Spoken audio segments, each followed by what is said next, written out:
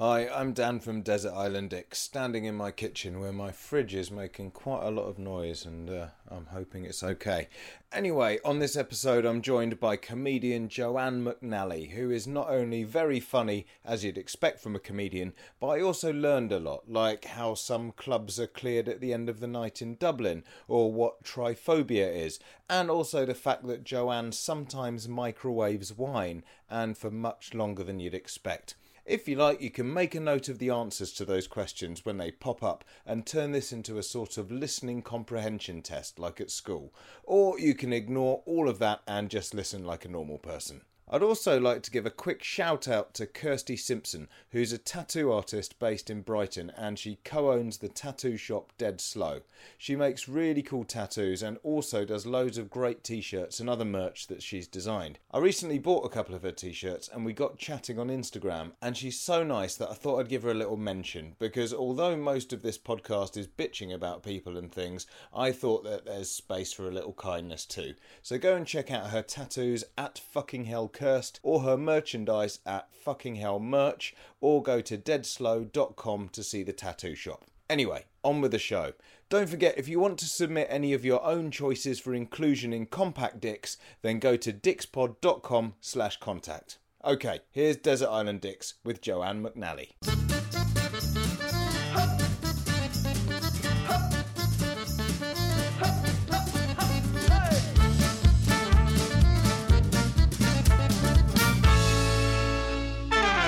Hi, I'm Dan Benedictus and welcome to Desert Island Dicks, the show that sees you marooned on a desert island after a plane crash with the worst people and worst things imaginable. Who they are and why they're a dick is up to our guest. And here to share their Desert Island Dicks with us today is comedian Joanne Mcnally. How you doing? I'm good, Dan. How are you? Not bad, thank you. Thank you for joining us today. How have you found, well actually I know that you found it a bit tricky because I saw on Instagram you've been posting that you found it quite tricky coming up with guests for your island. I did. I found it really hard.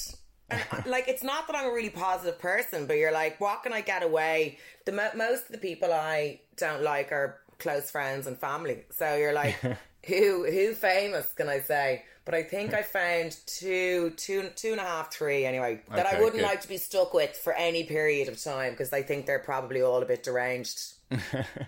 All right, well, let's dive straight in then, and we can put you out of your misery. Who's going to be the first dick on the island? So the first dick on the island is Kim Woodburn. Do you know Kim Woodburn? Yes, she's one of the cleaning ladies, isn't she? Yes. I think she has a proper name. It isn't just one of the cleaning ladies, but there were two, I get confused, two fat ladies were the cooks. She was the cleaning lady with another woman who I think the other woman basically just was like, I can't work with her anymore.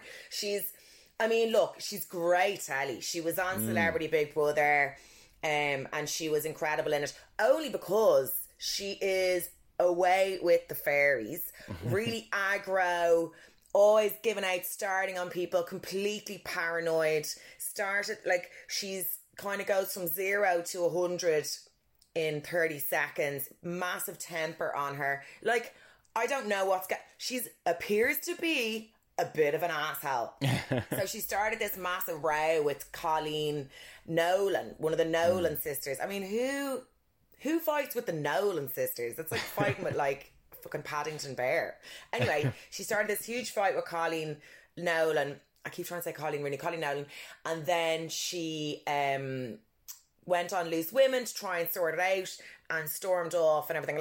And then Colleen Nolan was on was on with Holly and Phil, crying, saying like she almost quit her job. I do think maybe there's something a bit off with Kim. Like, I don't think anyone normal acts like that, but she's, whatever her reasons, I definitely don't want to spend any time with her. Plus that bun in her hair and all her head makes her look just pissed off the whole time. Yeah, she sort of reminds me of she's sort of the personification of, in Matilda, Miss Trunchbull. She kind of looks like her, or at least her sister. She's very like Miss Trunchbull, less athletic.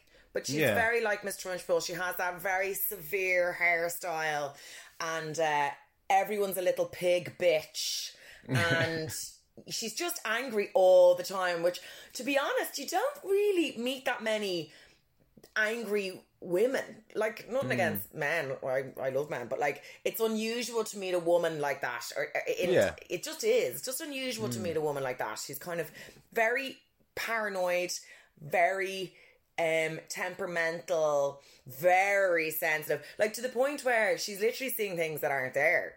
Do you know what I mean? Which must be awkward if your job is kind of cleaning for a living, because you think you've done it and then you're seeing more dirt, and no wonder she's so obsessively clean. Yeah. It's that sort of fine line between, like, maybe you're just a genius and you know exactly what makes a television show, you know, you add that drama to reality TV, or you're being exploited and really you need help, and actually the industry should go and has a duty of care. It's always a thin line. Like, when you look back at people in reality shows before, and now people are so sensitive to the whole thing of like not laughing at other people's madness. Whereas before it used to be great crack to put mad people in telly. But now it's like not very cool to do, which is a shame. And I think telly is lacking as a result of it, you know. Like, I was watching an episode of Come Dine With Me last night, and there was a man in it, I can't even remember his name, but like, it was an old episode. He was clearly mad, you know, like just one tooth in his head, kind of talk like just really aggressive, really aggro, found fault in everything, potentially on a spectrum of sorts. I don't know. Like, I'm not a doctor. I don't know. But sure, he was great telly. We were loving it. But I was saying to my housemate, I don't know if you get away with putting him into an episode of Come Dine With Me now. And it's a shame. Sane people are very boring. Yeah, it's true. I wonder if in the future we'll sort of look back at this kind of era of, you know, like the real nexus of horrible reality TV and kind of watch it as like a guilty pleasure in the future. You know, the same way that sometimes you see like clip shows and they go, look at this mad show from Japan where they do all this. And we can like look back and be like, oh my God, we were savages. Yeah. Look at Kim Woodburn have a breakdown on loose women. Ha ha ha ha ha. That was 2019 or whatever, 2018, 2019. Yeah, I think we are moving towards a very... But the other thing is, like, you don't know what's going on with people. Like, say Susan Boyle, for example. There's no way. I don't think she'd ever get on a reality show now. No, what do you think? No. Yeah, I think it feels a bit shaky ground. There were sort of warning signs there, weren't there? Yeah. Yeah.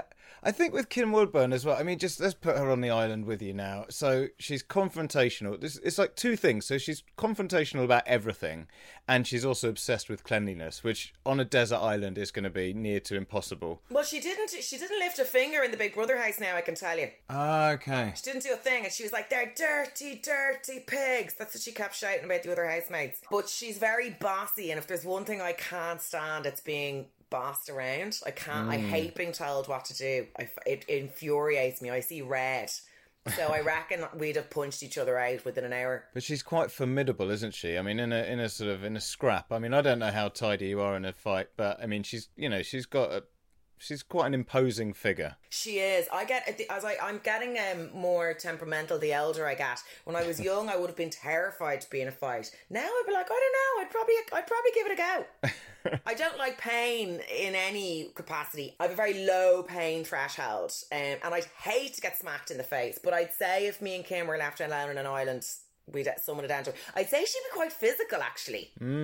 Yeah. She's a big woman, and she's quite threatening, and she cries a lot, and actually maybe she'd be great crack. Maybe I've underestimated her. Maybe. I don't know. I mean, it just feels like she's this huge ball of chaos waiting to explode, and I think, you know, as interesting as that is to watch from a safe distance, you're not going to have that luxury. I mean, maybe if you can like quickly go up a palm tree and sort of look down on the explosions below, you'd have an okay time. But at some point, it might just be you and her left. Hair flowing because she's got no hairspray left, and might be the making of the two of us. I can still imagine her still sort of wearing one of those quite severe blazers, though, even on the island. You know, the big earrings and all. You're like, Kim, there's no one to impress here, love. Nice. So Kim Woodburn joins you on the island, and who's going to be joining the two of you? So the person I would, the next person is not Dr. Gillian McKeith. Oh, yes, yeah. I kind of think of the same era, television era, really. Yeah, another mad woman on telly who has no actual qualifications. I think she got the doctor qualification from an online course from a college. I don't know. I think she's got a doctorate in like Greek mythology or something, but she just threw it onto her name there and was giving out like nutritional and medical advice. Like, so it's one thing, whatever. Look, we've all kind of plumped up our credentials for things, you know. Like when you were younger, I've often said I was fluent in all sorts of languages and I could play piano and violin, and sure, no one hired me anyway. It was irrelevant. But saying, like, was one thing saying you're a doctor when you're not. Like, I could call myself a doctor now, right? Yeah. But all I'm doing is sitting in my room. There's no danger to me calling myself a doctor. If I go online and start giving people medical advice, that's dangerous.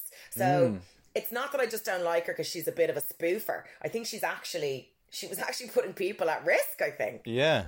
Yeah, and it was the whole thing of people watched it because there was that whole sort of thing of like examining your poo, wasn't there? She'd always make people take a dump and then she'd have a look at it and tell them why they're going to die soon. And it was so unnecessary, and I don't know if that's her or Channel 4. Who the hell knows who came up with that? But like, come on, it's completely unnecessary. Unnecessary. It was a prop, poo prop. Just to get extra. I don't even want it. I was like, that's disgusting. Why is he taking a shit into a lunchbox? Like, what's this got to do with anything? But yeah, and I remember at the time I actually quite liked the show because everyone likes that reveal, you know, the before and the after, and they come in and they're all like, their skin looks bad and they're kind of grey in the face and they just look really unhealthy, and suddenly they, like, you know, and she'd bring in these wheelbarrows full of sugar and like, that's the sugar you've had in your tea this week, and everyone's like, oh, and then she walks them over to this gorgeous table of fresh vegetables and shiny looking aubergines, and then you'd see them struggle because it turns out they hate porridge and blah blah blah, and she'd have to come in and interview anyway, and then they'd end up looking great at the end. Yeah, and it was a cool show to watch. But then when I realised what a spoofer she was, I was like, oh god. And the way she, I don't know, there's something about her like her demeanour and all, it's just a bit, it's not for me. Yeah, she's just a bit irritating. She was very, I think, you know, it's all well and good to, I mean, I suppose the aim is good, you know, let's help people not die of heart disease too early. Of course. But her intentions were pure. Yeah, but she was so angry at them all the time. It's like, look, they might not know about nutrition, so let's help them along in a nice way. Don't just like scold them all the time. Yeah. And I think you mentioned something about wheelbarrows full of sugar. I remember there was this one with a vicar who wasn't that fat. He was a bit portly, which kind of suits a vicar, I think, really.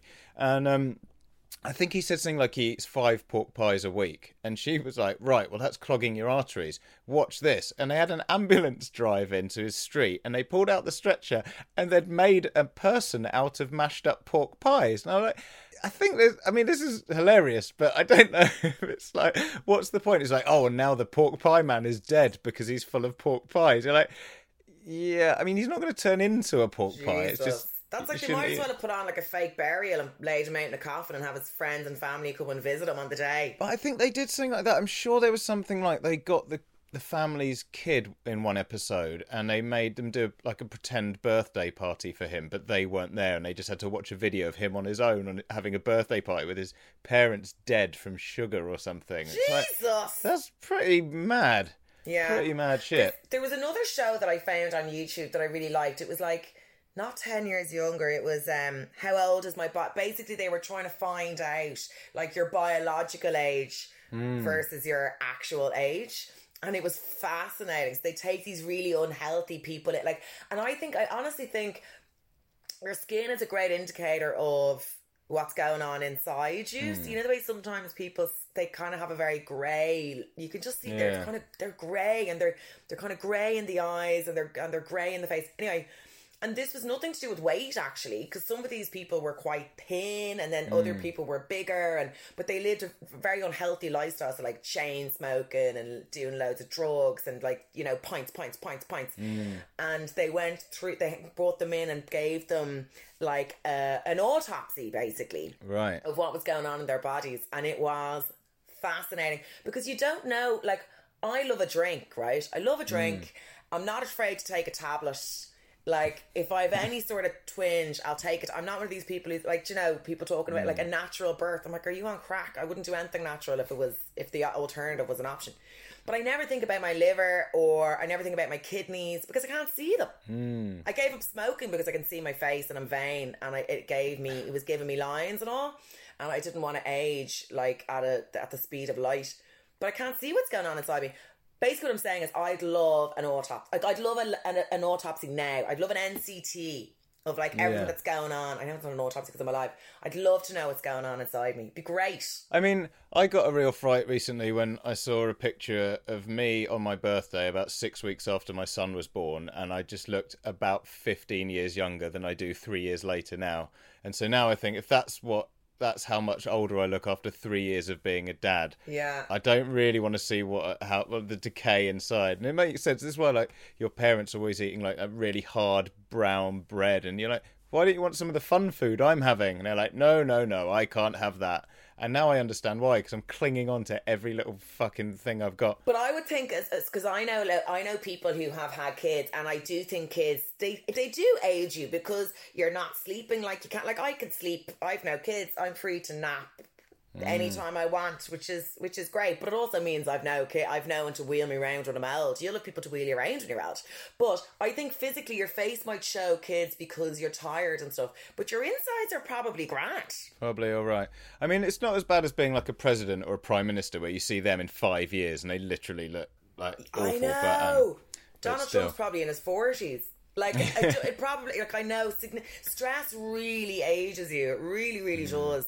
Well, but then saying that, I mean, Gillian McKeith, getting back to her, she didn't even look that great, did she? Because there was a famous meme used to go around where it was like, she's the same age as Nigella Lawson, who's kind of curvy and voluptuous and looks great and eats loads of cream and butter and crap all the time. And Gillian McKeith is telling us what to eat. And she looks like a skeleton, you know, and you know, not like a fun one. No, not like a fun skeleton. Not like a fun skeleton. No, I know. She wasn't really selling the brand to me, to be honest. She was thin, and I think there was a stage not that long ago where thin, everyone just wanted to be thin, like, that was all that mattered, thin. It wasn't about health, now it's all about abs and definition and toning. But at the time, she was offering a thin lifestyle to people who weren't thin. And this was like the early noughties when thin was very much in. Heroin chic. That was all we had done. Heroin chic. Which is awful. No one ever looks at a heroin addict and admires their body. But I grew up with heroin chic. Like, that's what we had to look like. We had to look like Kate Moss to be considered attractive. It was desperate. Yeah. I was pulling out of a Sainsbury's car park this morning and I saw someone who, maybe not heroin chic, maybe more crack glamour, I would say, and saw this woman sort of go and take a piss in a bush next to me, and I thought, I don't think that's not a great role model. You know, I mean, you know, each to their own. But it's not what I'd want walking down the catwalk for my spring-summer collection. No, of course not. Taking a piss at the end, I'd be desperate. But, like, I do think now there's a much healthier vibe now, and young girls, like when I see teenagers now, or girls in their 20s, and they're curvy, and they're showing it off. Like, when I was young, if we put on weight, we were so mortified about our bodies. We were wearing, like, Umbro jumpers, like black sacks down to the ground, anything to just hide all our bumps and lumps, and now they're like out to be seen. It's great. Yeah. The flip side is that, like, you know, there's a load of people obsessed with the gyms and stuff, but at least it's more healthy than starving yourself, isn't it? It's like, at least you're doing exercise. I feel it has to be a healthier option. I think the beauty industry is, and I think human nature is, that there'll always be a level of aspiration to your body. Like, there will always be told that there's a next level that we can get to or should get to. And I do know there's probably problems, like, men are under a lot of pressure now that they were never under before. It was always just women that kind of felt that pressure. And now all that, like, all those what are they called, the Geordie Shore, like that kind of body. I mean, the lads are obviously off their tits on roids. Like, let's face it, no one gets a body like that if you're not off your tits on roids. But I do feel that with girls now, they're like, I'm actually kind of jealous. Like, I wish I'd grown up in that environment. And I think a lot of it's to do with fashion and trends, and people kind of rebelled against. There was girls fucking dying of anorexia on the catwalks. Something had to be done. But the body positivity movement, I think, has been massively, massively helpful, and I'd love if I'd grown up when that was a thing. And I think those girls are wonderful, and I think Instagram has a lot to do with that, because now you can find, anyone can be a model, really. Like, you can find someone who looks like you, no matter what your size, who's probably modelling something for someone. Whereas when I was young, like I say, they were just sticks. Everyone was just a stick, and if you weren't a stick, you weren't attractive. That was the end of it. And boys were kind of brainwashed into it as well. Fair enough. Yeah. And yeah, but you're right. I think it is a more balanced, rounded view these days. And yeah, people like Gillian McKeith. I'm not going to say the doctor part because we know it's made that's not up. true, yeah. But yeah, she wasn't helpful at all. And as I say, so it was neither sort of that healthy or that nice looking. And yeah, and also just pretending you're a doctor is like, how do you expect no one to fact check that after a while? I mean, it's mad. But she got away with it for years. And also, like I say, like, she was genuinely talking, like, banging out scientific facts, and that just weren't true. Like, they just weren't true. Anyway. Dodgy. And also, I mean, let's put her in the position. You've got Kim Woodburn just going mad all the time and also complaining that everything's not clean. You've got Gillian McKeith telling you why you should eat certain things, but based on nothing. So it's not going to help you. And also you've got no choice. So you just got two really negative, nagging people on the island with you, and you just sort of think, well, I want to have a nice time as much as possible, but you're awful people. They'd probably just start eating each other. Like, I'd say if you put those two in a room, they'd go for it. Well, I think also Gillian McKeith's going to go, Kim Woodburn, you're overweight. You must do something about it. And she's going to snap, isn't she? And so, you telling me my body's not perfect? Whatever. Probably, yeah. Probably. Didn't even think of that. Horrendous. She'd have Kim stuff. power walking around the island and all. Okay, and who's going to join them? Who's going to be your final choice? So my third choice is Conor McGregor. Uh-huh. Yeah, good. A man I used to admire and thought he was wonderful, and now I just think he's a dick. Yeah. He's so I've never seen arrogance like it. I saw him once in Dublin. He pulled up to something I was going into in, like, with these huge 4x4 cars, like this kind of squad of people, and it's like, what? This isn't LA. What are you doing? It was just it's so much. It's so over the top. How he's still engaged to that girl, how she hasn't left him, I've no idea. But anyway, they must have some sort of arrangement. Yeah, I mean, I get that if you're going to fight people for a living, you've either got to be completely kind of easygoing and sort of laissez-faire with the world and just sort of go, win some, lose some, or you've got to be so hyper-confident, that there's not a shred of doubt in your mind that you're the best. But I think you could probably have that without just being a massive dick. Muhammad Ali, he wasn't anything, like, he wasn't, well, do you know what? I don't know enough about it. I just know that Conor is an arsehole, let's face it. And he's kind of lost. I think when he started, he's done wonders for that sport, and he was really inspiring, and loads of young Irish lads were getting into it, and it was actually quite cool because there was this kind of jump in young lads who looked up to him, who weren't drinking, they were going training instead, and it seemed like he was. I mean, you can't take away from what he did and how he started out, but all the accusations surrounding him now, and his attitude now, and like punching that old man in the face in the pub, and I don't know what's going on there. It appears, and I get it, like, for that to be in that business and to be as successful as he is and as driven as he is, you'd have to have undergone some sort of, like, retrained your personality to think that you are, like, beyond human, if you know that way, like your strength and your dedication and your focus, and that there is no one like you. And I understand building that up in your head, but I'm still allowed to think that what he does outside of the ring, he's not even in the ring anymore, is pretty shocking. But I think as well, lots of people you hear about, like, I used to be a bad kid and I was getting into trouble on the streets, and then I found boxing or MMA or whatever, and it really channeled my anger and it made me a calmer person because I had an outlet for it, which is positive, and turned it into a sport.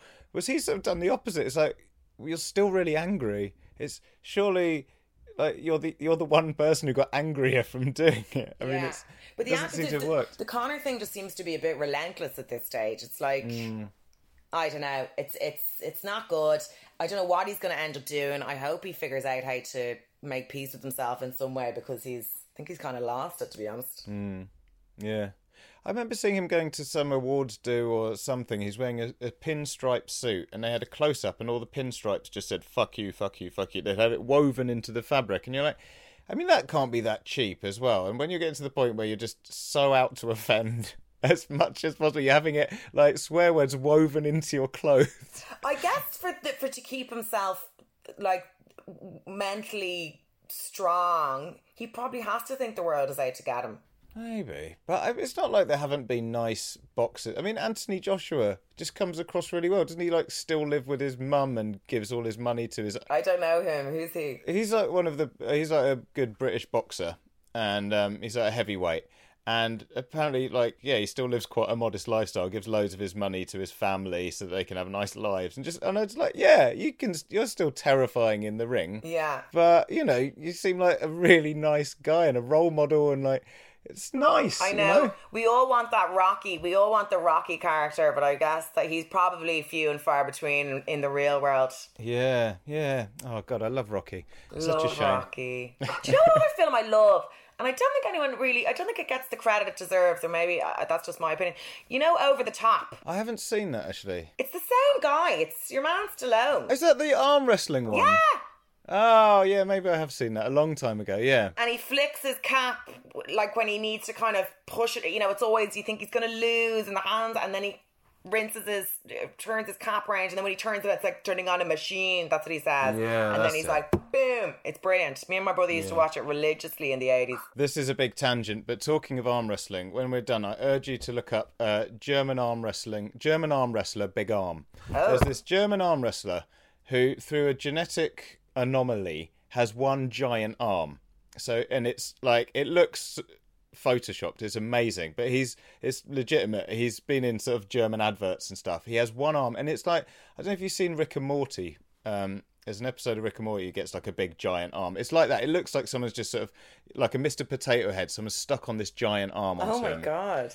It's maybe the best thing you'll see all weekend. I'm just gonna hype it up like that. Is that fair? Is he allowed to arm wrestle with that arm? Does he do professionally or just does for the crowd? Yeah, he's a professional arm wrestler. Oh my God. But then I suppose, I mean, it seems unfair, but I guess, like, you know, Usain Bolt has a natural talent. You know, like, I could train forever and I'll never have that natural gift, and he's taller and more athletic, you know. Or like they say, like, I don't know. That but aren't fighters measured, like, aren't you put up against people the same weight as you and the same size as you? Isn't that kind of how it works? Oh, in that case, it's slightly unfair, I suppose, if you are. But I'm sure, I mean, if we're going to base it on Over the Top, I'm sure Stallone had to arm wrestle some guys who are a lot bigger than him. That's true, yeah. That's true. Okay, well, you've done some really good choices for the people on this island. Now, mercifully, amongst the wreckage of the plane, there was some food and drink left over. Unfortunately for you, it's your least favourite food and drink in the world. What are they and why are they so bad? So, I mean, do you know what food I hate? Now, it's unlikely that it's going to fall out of an airplane, but soft poached egg. I hate a runny yolk in an egg. It makes me want to gag. Oh, really? Okay. But I love hard poached eggs. Oh, right. So I'd say I'm the polar opposite of you, egg-wise. Yes. Well, I think most people are, and that's why I struggle so much, she says. The egg struggle in London is real. I spend most of my time sending back eggs. Now, it's not a massive complaint. But it's a nice position to be rocking around sending back eggs. But London just doesn't listen. Like, I don't think English people understand. I think they think I don't know what I'm saying when I say rock hard eggs. They're just like, she's silly, she doesn't understand. And when I put the knife through it and it runs, I get filled with anger and I want to physically gag and I have to send it back.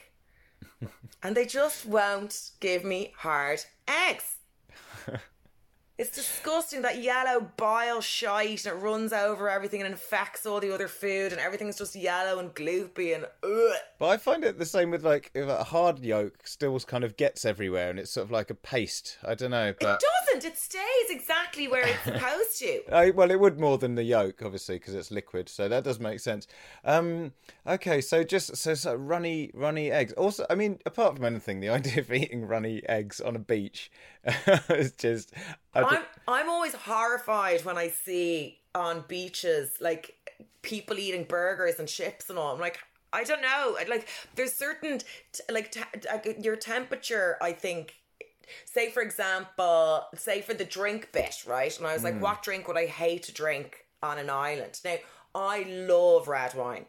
Like, I love it. I wish it was water. Like, I wish that was what we used to hydrate. But if it was warm in any way, red wine suddenly to me is toxic. Like, I'd rather drink the belly of Chernobyl than drink red wine in the sun. I suppose you've got a sort of... Oh, you mean if the weather's warm in any way? Yeah, imagine sitting on a Hawaiian island. Because red wine is usually served kind of room temperature. Yeah, because I was going to say you've got a higher operating window with the temperature of the wine. But you mean the ambient temperature of the island, yeah. Sometimes I microwave my red wine. Wow. I'm quite the sommelier, Dan. I'm quite the sommelier. Sometimes I microwave my little red wine. Or Aldi. So poor man's mulled wine. Yeah. Sometimes I'll give it an out blast in the micro if it's a bit cold. How hot do you go? Maybe give it like a minute. That's quite hot. Yeah. That's warmer than I think you say like 10 seconds or something. No, give it a minute, yeah. It'll be bubbling away in there. But then it's like I say, the idea of my palate, I suppose everyone's the same. If depending on how the heat outside, my palate completely changes. So yeah, you're right. Who in their right mind would order runny eggs on a beach? Vile. You eat calippos and you drink rosé or like deliciously cold gin and tonics or like some sort of concoction out of a pineapple. They're the things you drink and eat on beaches. But do you know what else I absolutely... See, I'm a bit of a pig. There's not a lot I don't eat. But you know what I don't eat, and people just can't understand it, and I don't know why either. I don't like pizza at all. So, oh really? Yeah. So it just feels completely pointless to me. Like, it doesn't make me gag, but it's just a giant moon-shaped, like one. It's like just a toast with meat on. I just don't get it. Don't get it. So if runny eggs or pizza fell out of the plane, I'd be raging. Okay, and I mean, you know, even if you were in a class on the plane that was, you know, if you're first class, they could probably do you a runny egg, but it's still not going to be that great. So, you know, I like airplane food. I actually quite like it. I think it's always really exciting. I love the way they give you no choice whatsoever.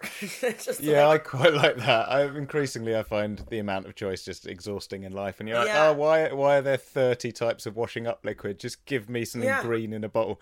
You're on a plane, they're like, you're having a ragu, and you're like, I'm a vegetarian. They're like, you're not anymore. And you're like, okay, fine. I just think the idea of any eggs, I mean, eggs every day anyway isn't pleasant, I think. And then runny eggs on a beach every day, bit gritty, and you think, oh god, there's some shell in it. No, it's just all the sand. I remember seeing a photo of Kerry Katona once on a beach, and it was obviously set up. So what the celebs do, from what I can tell, is they put on a load of weight. Then they go out to like Benidorm. They bring photographers with them. They get intentionally photographed, looking like shit, eating shit on a beach. The photos go somewhere. Then they get a trainer and they release a fitness DVD in time for Christmas or whatever, right? That's what they do. That's like, obviously it's kind of like a little money making plan that they have. And I remember seeing this photo of Kerry Katona on a beach, and it was nothing to do with her or her body or anything like that. It was nothing to do with that. But she was eating this burger with chips and loads of ketchup and mayonnaise. And I was like, no. Yeah. At least go into the shade. Like, it was in the roasting hot heat of the day. I was like, nah. You need cold shit on the beach, hot shit inside. I mean, come on. You don't have to be Nigella to figure that out. That's the basics. That's the basic. Put it on a tea towel so you don't forget. Yeah, that makes sense. Okay, so runny eggs on the beach. And then are you saying, so for your drink, are you saying sort of red wine? Red wine. I couldn't drink red wine in the heat. Red wine makes me very sleepy. And there'd probably be a lot of work to do on the island. Like, you know, building shit. Another drink there's a couple of drinks that make me just, you know, like, smell is one of the strongest triggers of memory. So sometimes when I smell a drink, it reminds me of a time in my life. So I can't stand the smell of aftershock. Oh god, yeah. Because it just reminds me of obviously being on nights out when you're young and drinking yourself into like oblivion.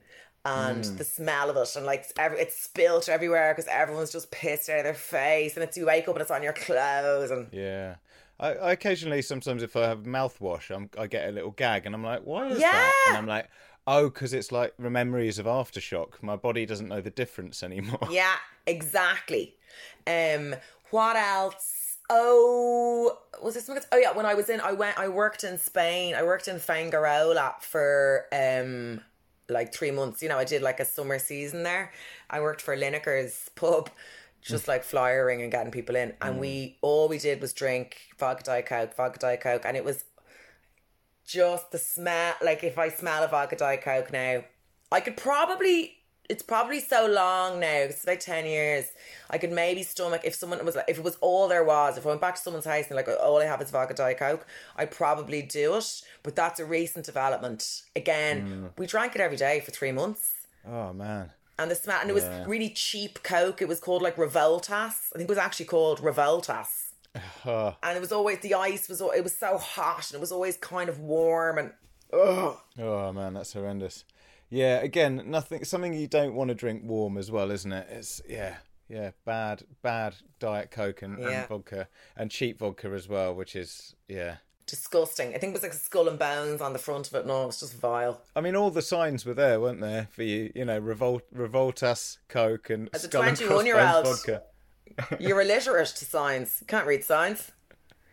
Yeah, you're like, how can I get pissed for a £5? That's literally your only concern. Yeah, I remember with Aftershock we used to get, because there was a red and the blue, which was sort of, one was a bit hotter, one was a bit cooler, like one was more menthol, one was more cinnamon, and we used to do purple Aftershock, so you'd have to have a double shot and mix the two. And I remember there used to be things that for some reason some twat had decided that when you did a purple Aftershock you had to do it and then hold it in your mouth for 30 seconds first, and then like, it was just, how many fucking stepping stones can I not just, you know, if you're on like a stag or a hen do, and like they're like, no, you've all got to drink this all day and you've got to drink it in this specific way, and you're like, look guys, I'm absolutely up for getting shit-faced, but can I just do it with nice drinks? I'm still going to end up being sick at the end of it, but could I have a gin and tonic or something, please? Like, can I get to the same destination in a slightly different route, you know? I know.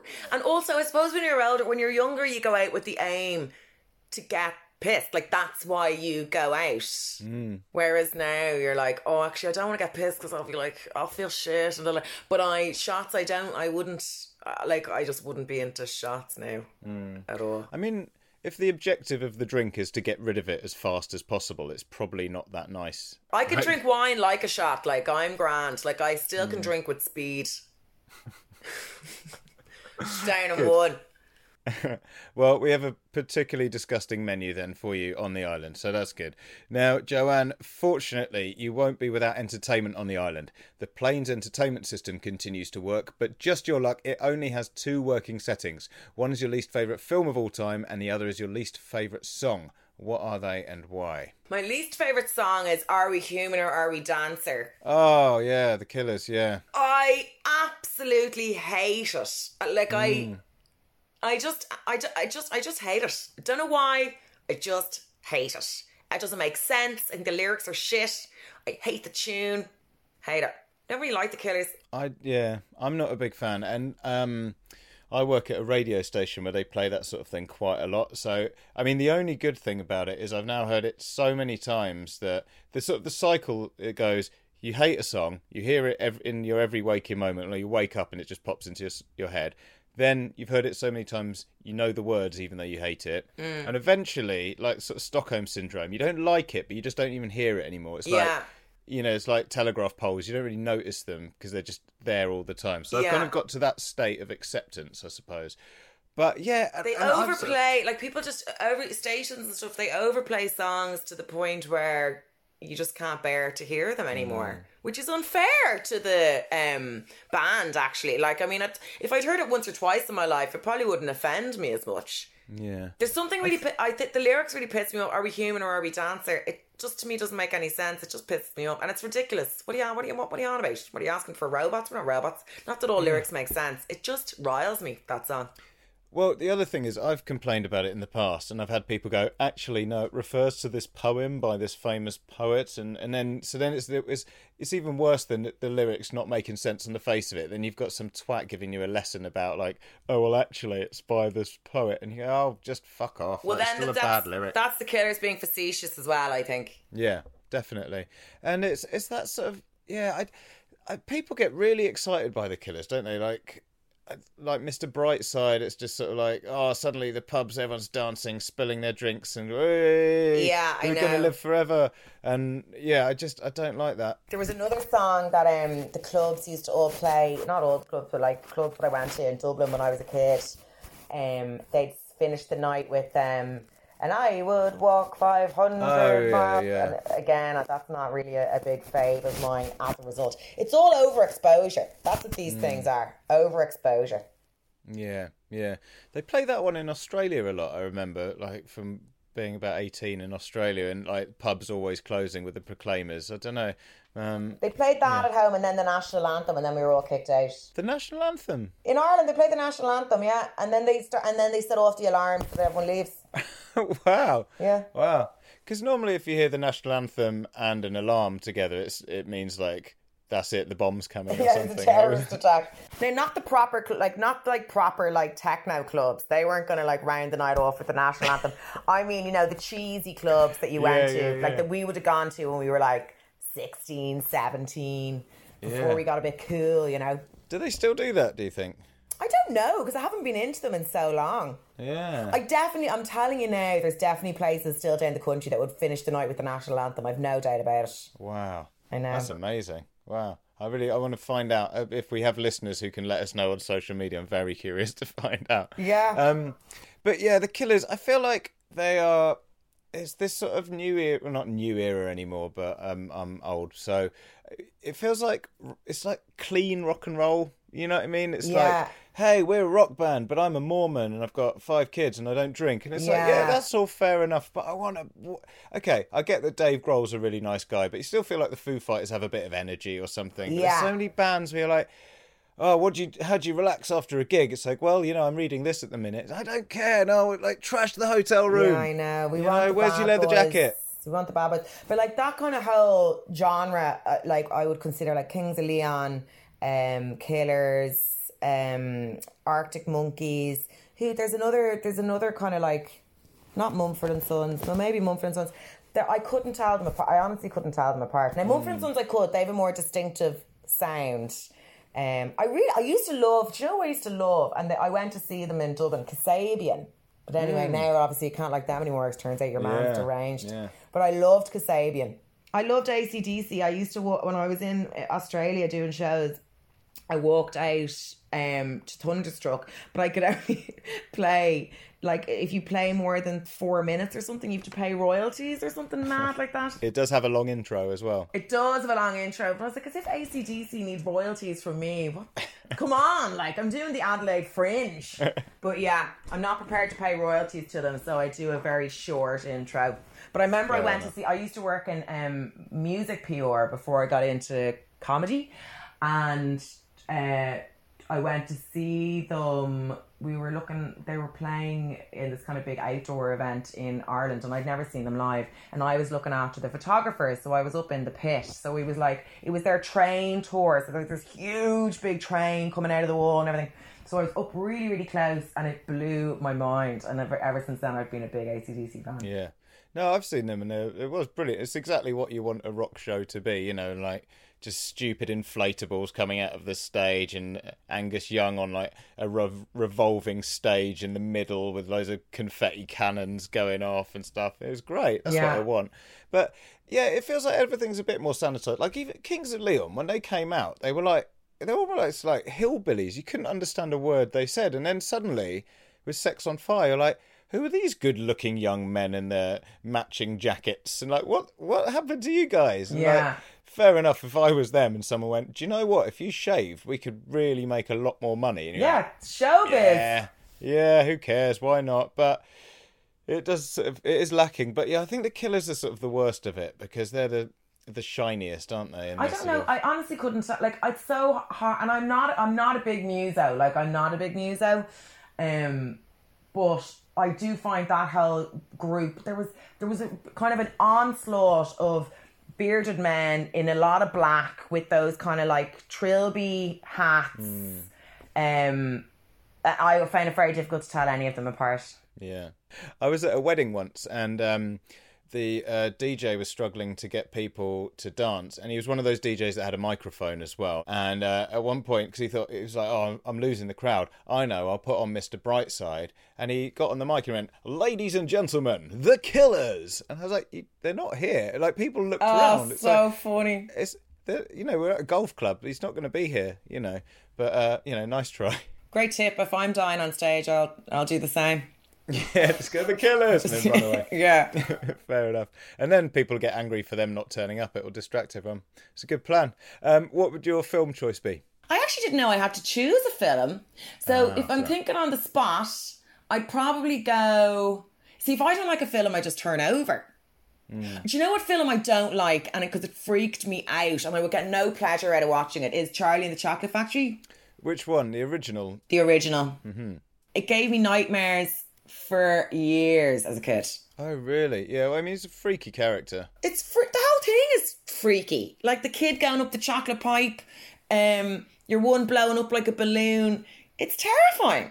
We had in where I'm from in Dublin, there's these things called the Rainbow Rapids, where it's a water park, but like it's I don't know how you'd explain the Rainbow Rapids. I mean, a water park is a gross exaggeration. It's a couple of tube slides going into a rock pool in the sea. But the tube slides, it's, you know, they're covered slides. And the place has been shut down. Now it's like just this kind of creepy, it's like going into the Titanic, you know, you see videos of the slides, it's all like underwater now, and they're trying to turn it into, I think, some sort of like museum or something. But the place it was the 80s, so like there was thumbs stuck to the last property board. Like there was no health and safety in the place at all. And the queue to get up to the top of the slide took ages, and it was really narrow. And my dad was really, really wanting me to do it. He thought this would be, because I didn't want to do it, and he was like, this is something you need to do to kind of like grow as a human. Got all the way to the top and screamed, because all I could think about was that child who went up the pipe.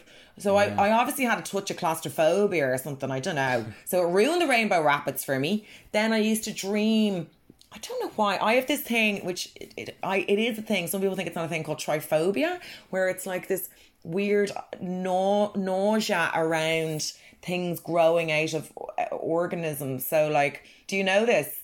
I think, is it... It's a fear.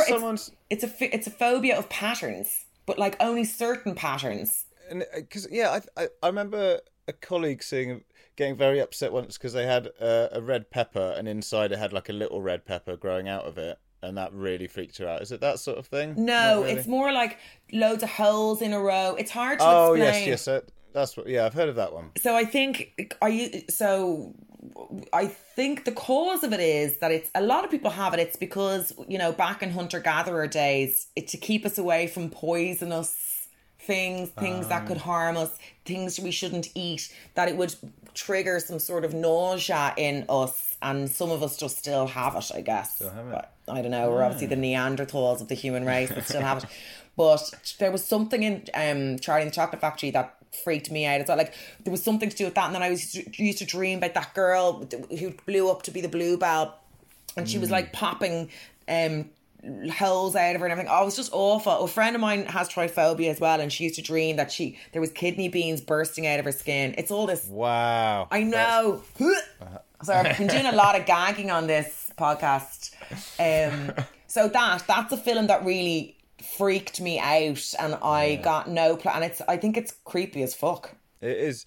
And there's also, I noticed last time I watched it, God knows how long ago that was, there's, you know, certain films when they had like different value systems, like, so there's a bit where, you know, Charlie, he uses his like birthday, for his birthday gets like a chocolate bar to win the golden ticket, and he doesn't, and then his grandpa goes, hey, look, I've saved my money and I've bought you a chocolate bar.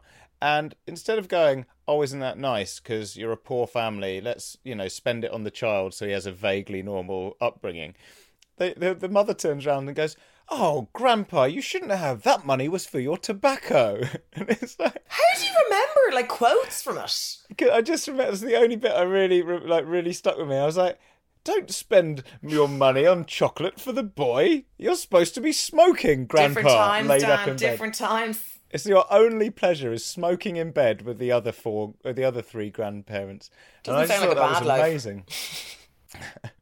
But I like it. But I mean, his sacrifice got Charlie into the factory. But he is a weird character. I mean, he's the last person you'd want your kid hanging out with. And if he said, "Now I'm going to give you the whole factory," like this is like it's alarm bells. It's too Michael Jackson, isn't it? It's a little suspect. And remember him licking the walls, and the walls tasted of things. And I don't know. It was one of those movies where it's aimed at kids, but it tormented me for years. I remember running out of the house and everything. I remember my mum had to come and get me. I was down the end of the garden crying. But I think when we were young, stuff was just a bit weirder for kids, wasn't it? There's some like mad stuff going on. And now it's like there's, my son watches some crazy shit as well. Like there's this thing on Netflix where all the characters are bread or cakes, and they run a barber shop. So there's like a slice of toast, and he's a barber, and like that's fucking mad. But I mean, it's not scary. It's just weird. It's just.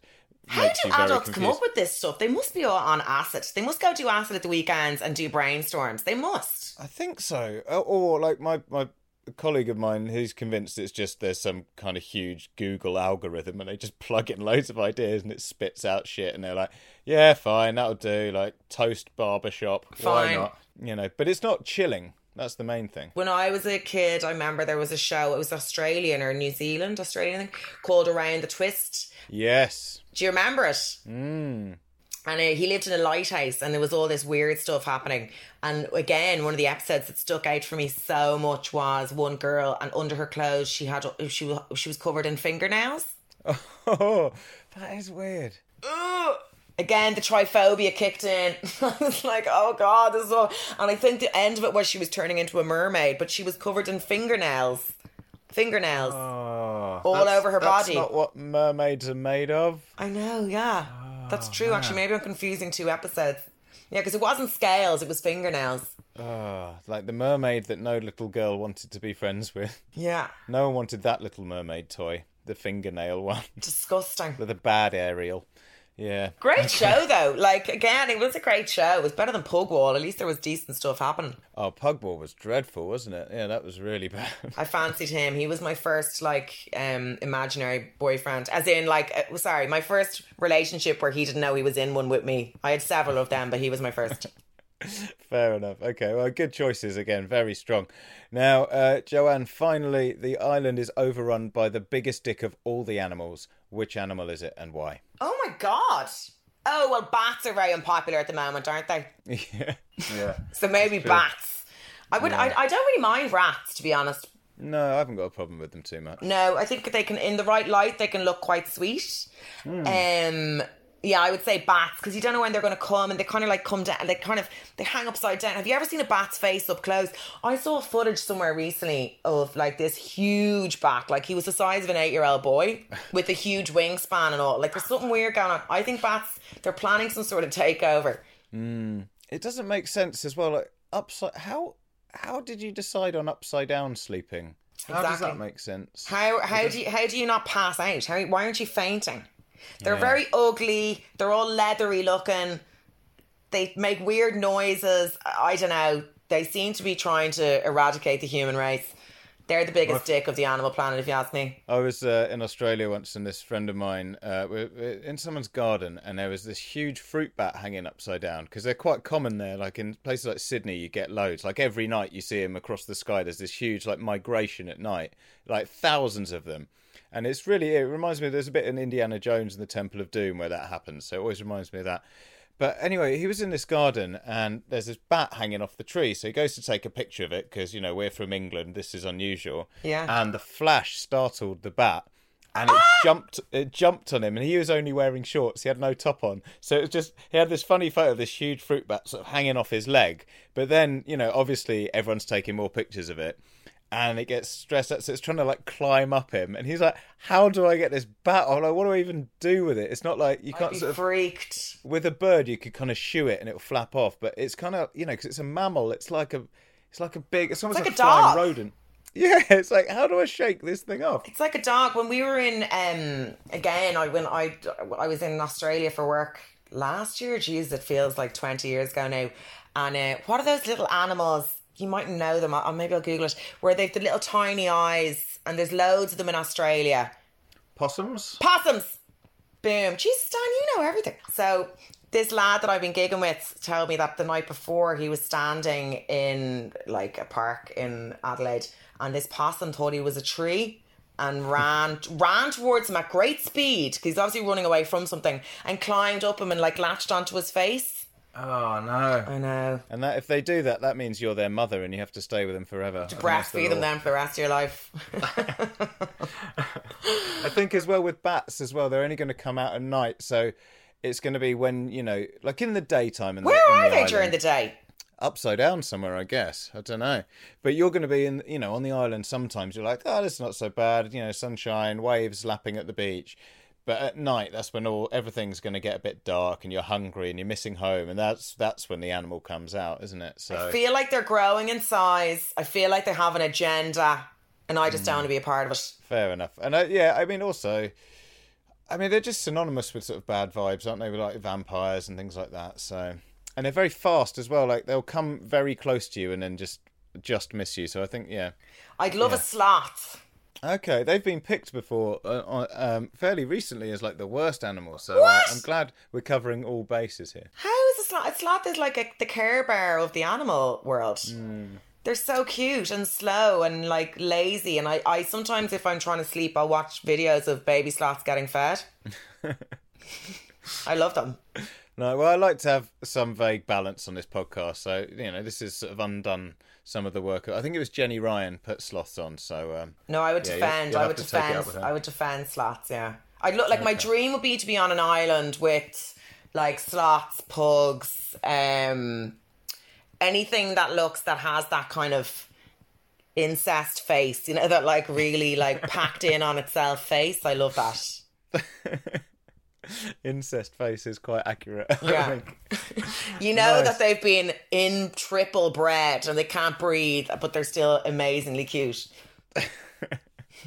Fair enough. Brilliant. Well, Joanne, I think you've picked a lovely range of awful creatures and people and things for your island. So it's a thoroughly inhospitable place and the job is done. So thank you very much for coming on today. Where can we see or hear more from you? Well, so I'm on my way back to Ireland now to do a little mini tour over there as much as I can because I'm, you know, with the restrictions and stuff, and I'll be back gigging in London from mid-December. Lovely. Brilliant. So we'll keep Joanne Mcnally Comedy on Instagram, and I have a website, joannmcnally.com, which someone updates sometimes. Perfect. Well, thank you again for coming on Desert Island Dicks today. Thanks, Dan.